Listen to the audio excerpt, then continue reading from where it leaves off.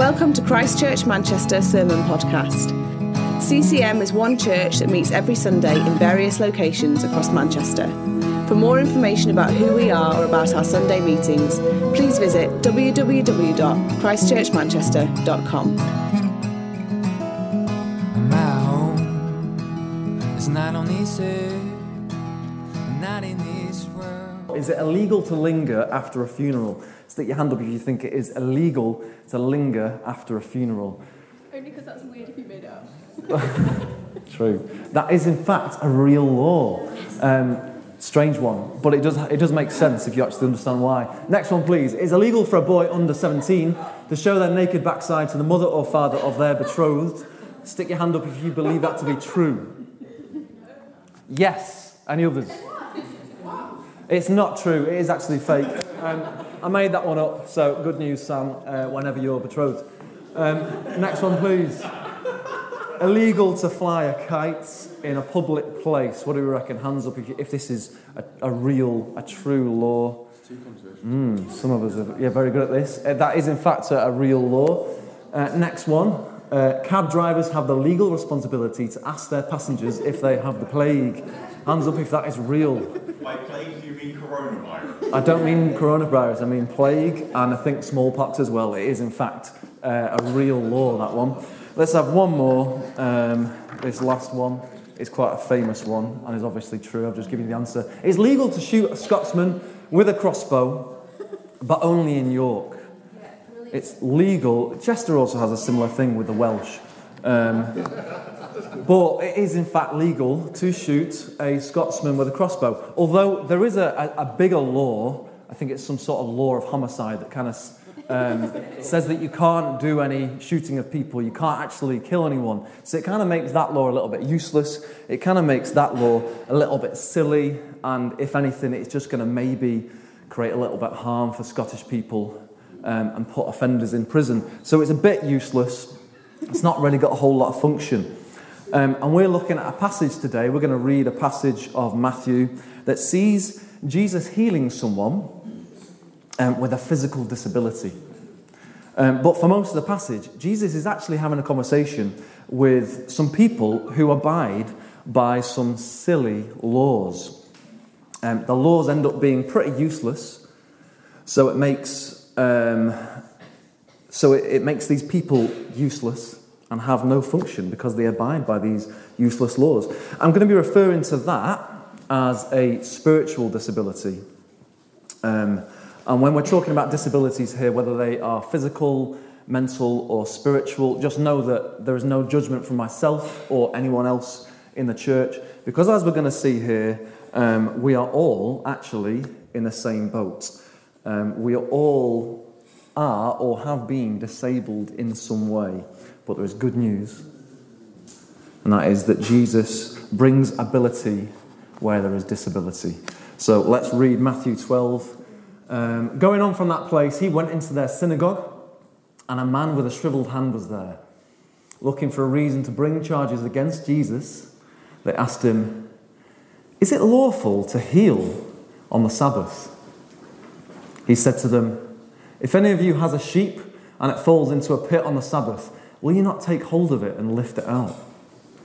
How much more valuable is a person than a sheep? Therefore it is lawful to do good on the Sabbath." Then he said to the man, "Stretch out your hand." So he stretched it out, and it was completely restored, just as sound as the other. But the Pharisees went out and plotted how they might kill Jesus.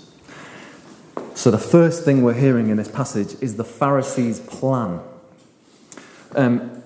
Before we read any of those verses again, I just want to tell you a little bit about who the Pharisees are, because most of this is about the Pharisees. They are a bunch of people, they are a bunch of very religious people that are very good at following God's law.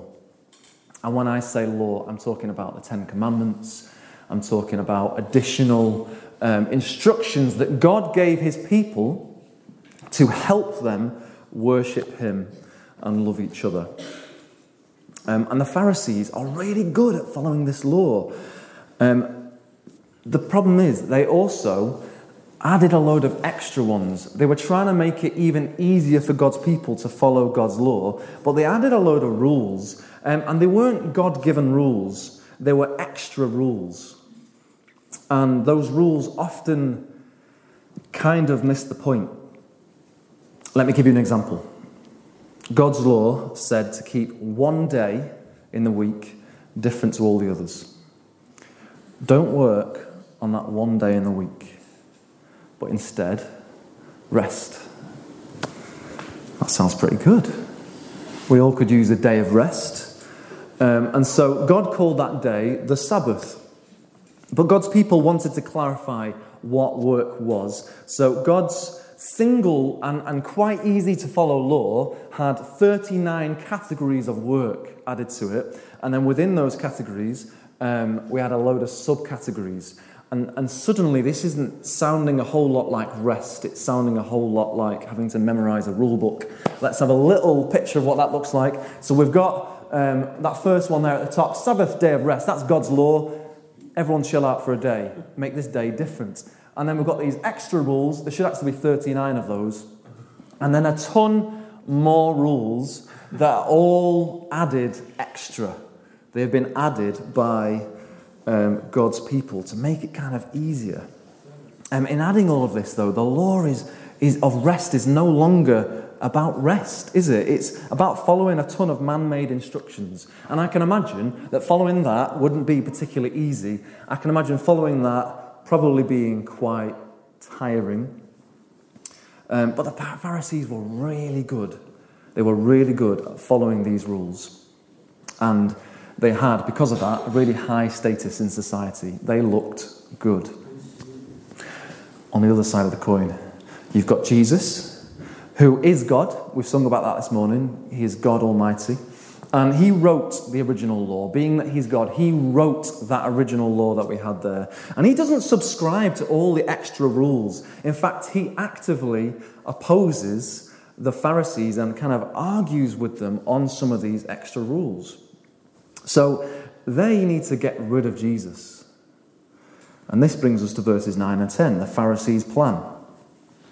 Going on from that place, he went into their synagogue, and a man with a shriveled hand was there. Looking for a reason to bring charges against Jesus, they asked him, "Is it lawful to heal on the Sabbath?" The Pharisees know that Jesus goes around healing people. So they're thinking, if we can catch Jesus out healing on the Sabbath, then we can have him arrested or killed or both. So let's bait him. Let's get this guy. And so naturally, when you want to have the Son of God executed, you use a disabled person as a weapon. That's what happened here. So that was the Pharisees. They thought they were all that. They thought they were good at following God's law. But they were just really good at following their own man-made rules. And they as a group were broken. They thought they were God's royalty on this planet. But they in fact were as little use as a shriveled hand.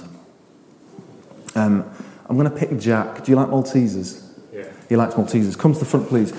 Before you get the Maltesers, I'm going to ask you to drink this. But wait, I promise you it's just water. Honestly, it's just water. I'm going to ask you to drink this. I'm going to give you a fresh straw. Do you want to grab that straw there? Thank you. All you need to do is, have you got a timer ready? Would you mind getting a timer, please? He's got 15 seconds to drink this water through this straw. Are you ready? On your marks, get started. Go! Right, hang on. What's he doing? I'm trying to improvise. Trying to be a mathematician here. 5 seconds left. Oh, he's doing well. Oh, I'm sorry. I got one more teaser worth. I will definitely give you a Malteser in a little while if you want to grab a seat. So the issue there was, I might not leave that in there, otherwise when I get you to drink this later, it's going to be papered water. This is actually a broken straw. I cut some holes in it. That straw is pretty useless, okay? It doesn't have a function. It was broken, and its original function of drinking water was totally gone. And so that is kind of like what the Pharisees were. They were useless. Well, between the two disabled groups in this passage, one group was aware of their disability, and the other, the Pharisees, weren't. One group wanted healing from this, and the other didn't. If we're to be a part of Jesus' healing plan, then we need to be aware of our disability, and we need to want healing from it. But it is a sad state to have a disability. However, as I said at the start, Jesus is in the business of bringing ability where there is disability. So let's have a look at Jesus' plan. Although this passage is soured with the Pharisees' unloving plan, it is also covered with the loving scent of Jesus' plan. The first part of Jesus' plan is for him to go where he is despised. Go where he is despised. If you read the passage just before this one, you'll see that Jesus is having another argument with the Pharisees. And then verse 9 says, going on from that place, he went into their synagogue. So he's just left somewhere. He was arguing with Pharisees about more law-based things, and he goes to their synagogue. The people he was arguing with, he goes to their synagogue, which is a place in which still today Jewish people come to worship. But a part of Jesus' plan was to go where he is despised. He goes to the synagogue where he knows he's going to have some problems. He is not going to back down from what happens because he knows what is right and he's going to keep pushing for that. He just walks straight in there. I think about me and the amount of times in my life that I must have not gone somewhere knowing that I'm not really liked there. I would have avoided that place, but Jesus just goes straight there. He sees the disability and he wants to bring ability. The second part of Jesus' plan we see here is he reasons where he is despised. Verse 11 says, he said to them, if any of you has a sheep and it falls into a pit on the Sabbath, will you not take hold of it and lift it out? Jesus reasons with the Pharisees by bringing up a man-made addition to God's law. It was generally accepted, and these Pharisees would agree, that if you retrieve your animal that had fallen into a pit on the Sabbath, then that was fine. Your sheep falls into a pit on the Sabbath where you're not allowed to do any work, you can pull that out and that's all okay. It's a pretty obscure rule, but that was there. And yet, out of the care for the animal, you were allowed to do this work on this day of rest. Verse 12 says, how much more valuable is a person than a sheep? Therefore, it is lawful to do good on the Sabbath. Jesus is bringing up one more obscure rule. If on the Sabbath a person was in danger of death, you could bind their wound. If, however, they weren't in danger of death, if the wound wasn't fatal, you couldn't bind that wound on the Sabbath. You had to wait until the next day. Which means the Pharisees are saying, oh, that animal that's fallen down, yeah, great, lift it out. Hoist away, hoist all day. But that broken arm, let it hang. Doesn't quite make sense, does it? So the Pharisees are saying this, and Jesus is saying, what? A person to God is worth way more than a sheep. So it is definitely okay if I heal this guy with a shriveled hand now. Despite Jesus' logic being perfectly sound, the Pharisees are spiritually disabled and cannot listen. They are spiritually deaf.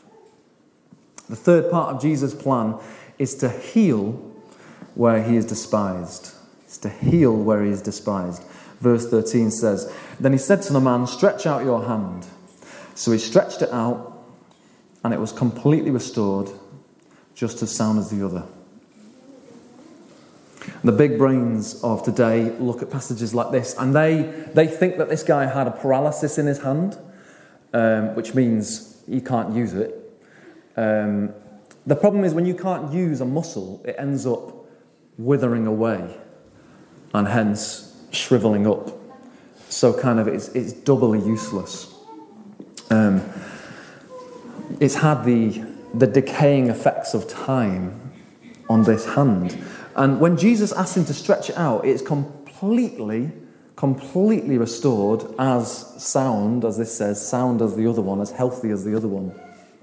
Which means Jesus heals the paralysis in this hand, but he also reverses the effects of time that were had on this hand. This is an act of creation. Jesus is God. And yet the Pharisees don't see it because they are spiritually blind. They despise him for it. His plan is to bring ability where there is disability, and he's going to do that even when he's despised. And so if we go back to our straw illustration, if you wouldn't mind coming back up, I'm actually going to give you a fresh straw this time. Can I check the straw, please? You can absolutely check the straw. I think you can pick the straw out of there. I've not spent 10 minutes cutting holes in the wall. I'll accept. Excellent. If you want to take your water, we probably don't need to time this, but let's see how fast you can do it, actually. I actually want to time it. You ready? Super. And 4 seconds. Wow. 4 seconds. Anyone All beat me yours. later, you can have the Maltesers if you want. All of them. I mean, you can share it out if you want. But there we go. It's a silly little illustration, but the point is, Jesus is here to restore the broken.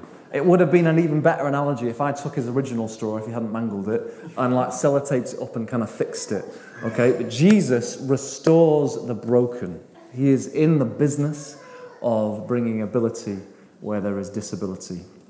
But what does this mean for us? It means exactly the same thing that it meant for Jesus in this passage. Jesus adopted us into his plan. He asked us to imitate him. He asked us to copy him and do as he does, which means going where we're despised, reasoning where we're despised, and both of them to bring ability where there is disability.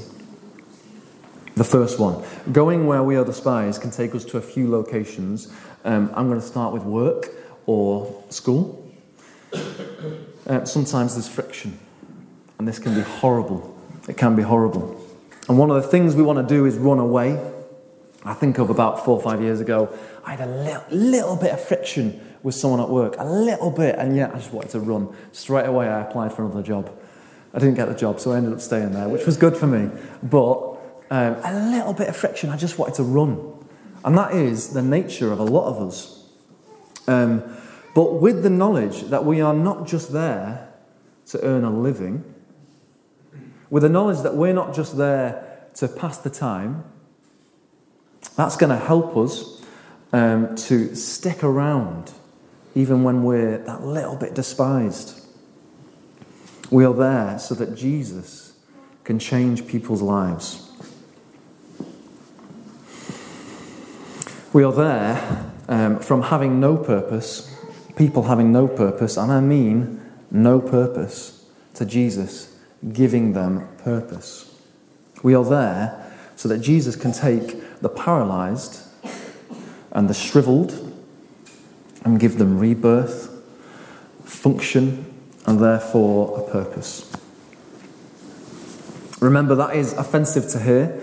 The Pharisees despised Jesus for what he said about their dysfunctionality. But that's what it was. We are to go to our workplaces there so that those very people that despise us are given a purpose in their lives and a function in Jesus' body, the church. And that carries over to neighbours and landlords. I don't think it's too much of a stretch to suggest that people in here have had issues, have had little bits of friction with our neighbours or maybe landlords, and possibly it's crossed your mind straight away that you've wanted to move, get out of there. But maybe we stick around, because wouldn't it be awesome? Wouldn't it be awesome if through us, Jesus made those enemies whole? And Jesus made them a part of this family. For me, if we apply that same thing to church, it gets a whole lot harder. Church is supposed to be that safe place for believers. Church is supposed to be that place that you come to And you can leave behind where you might be despised, where you might be hated, where it isn't safe. And you come to church and it's kind of home. You're in a family. And yet we are human. And so we're going to rub each other the wrong way. There is going to be friction if we're living as a family. But that's got to be hard. When those issues arise, suddenly this isn't that safe place anymore. However, knowing now that Jesus goes to the places where he is despised, with his own people, the Pharisees were Jewish like Jesus, with his own people, he was despised by them, you can bring function where there is a lack of function. Putting up with me, for example. If I have an issue with you, putting up with me could help bring me closer to Jesus. It could help Jesus restore what is broken in me if you can put up with me. Equally, there's someone else in the church that makes a joke and that you don't find particularly funny, it kind of hurt you, and yet if you can stick with it, it might have Jesus restoring them in a way you can't imagine. Go into community group to see that person that interrupts you or unlovingly tells you that you've got something wrong or excludes you from something. That can see Jesus changing their life. And I say this next thing, not because I'm a leader of this church and I want to see more bums on seats. I don't say this because of that. I don't say this because I think nobody should ever leave. However, I say this next thing because it's what Jesus can use to change people's lives and bring purpose and ability to the body. Don't leave CCM Reddish at the first sign of problems. Stay and discuss any of those issues, reason, and Jesus can change this thing. In Jesus' plan, he was doing a ton of stuff that left him despised. That leads us finally to the Father's plan. God, the Father's plan, was for his Son to die at the hands of the people that despised him. For the people that despised him. But the Pharisees, this is verse 14, but the Pharisees went out and plotted how they might kill Jesus. The Pharisees were unable to see the power of God in Jesus. The Pharisees were unable to hear how their rules were so far off God's law. They didn't want Jesus to restore them. They were satisfied in their unloving ways, so they sought to have him killed, and they managed it. It doesn't say it in this passage, but we will come to it in a few weeks. They managed it. The religious leaders of the day who sought to have him killed, the others that despised him, had the Son of God executed. But that was his Father's will. That was the Father's plan. His Father willed for Jesus to die, to be completely disabled, utterly without function, to be lifeless. Jesus was breathless. His body was cold, buried in a tomb, decomposing. But the good news comes fast, because Jesus, with the power of God, conquered death and was raised to life. And raised with him into life is all who stretch out their hands towards him and can be restored. The Father's plan was for Jesus to lose so that we can win. The Father's plan was for Jesus to be disabled so that we can be abled. And we're all in the same boat here. As I said earlier, we're all in the same boat. We were all enemies of Jesus. We all had hearts hardened to his love. If you're here now knowing that it's still you, then admit your brokenness to Jesus. Come to him. Confess the way that you've lived, the way that you've wanted and not the way that God's wanted. Because that is all of us that have done that. Come to him and he desires to give you restoration. He desires to give you life. He desires to give you a purpose in his body. If we are believers in here, the best thing that happens when we stretch out our hands on our healed, the best thing that happens is Jesus is glorified. That's the best thing. The purpose that God gives is for us to glorify him. Jesus looks good. Jesus looks good when he gives us purpose. Jesus is glorified through our brokenness being restored. Jesus is glorified when we are despised for him. Jesus is glorified when through him disability is destroyed and godly purpose is restored. And the Son is glorified.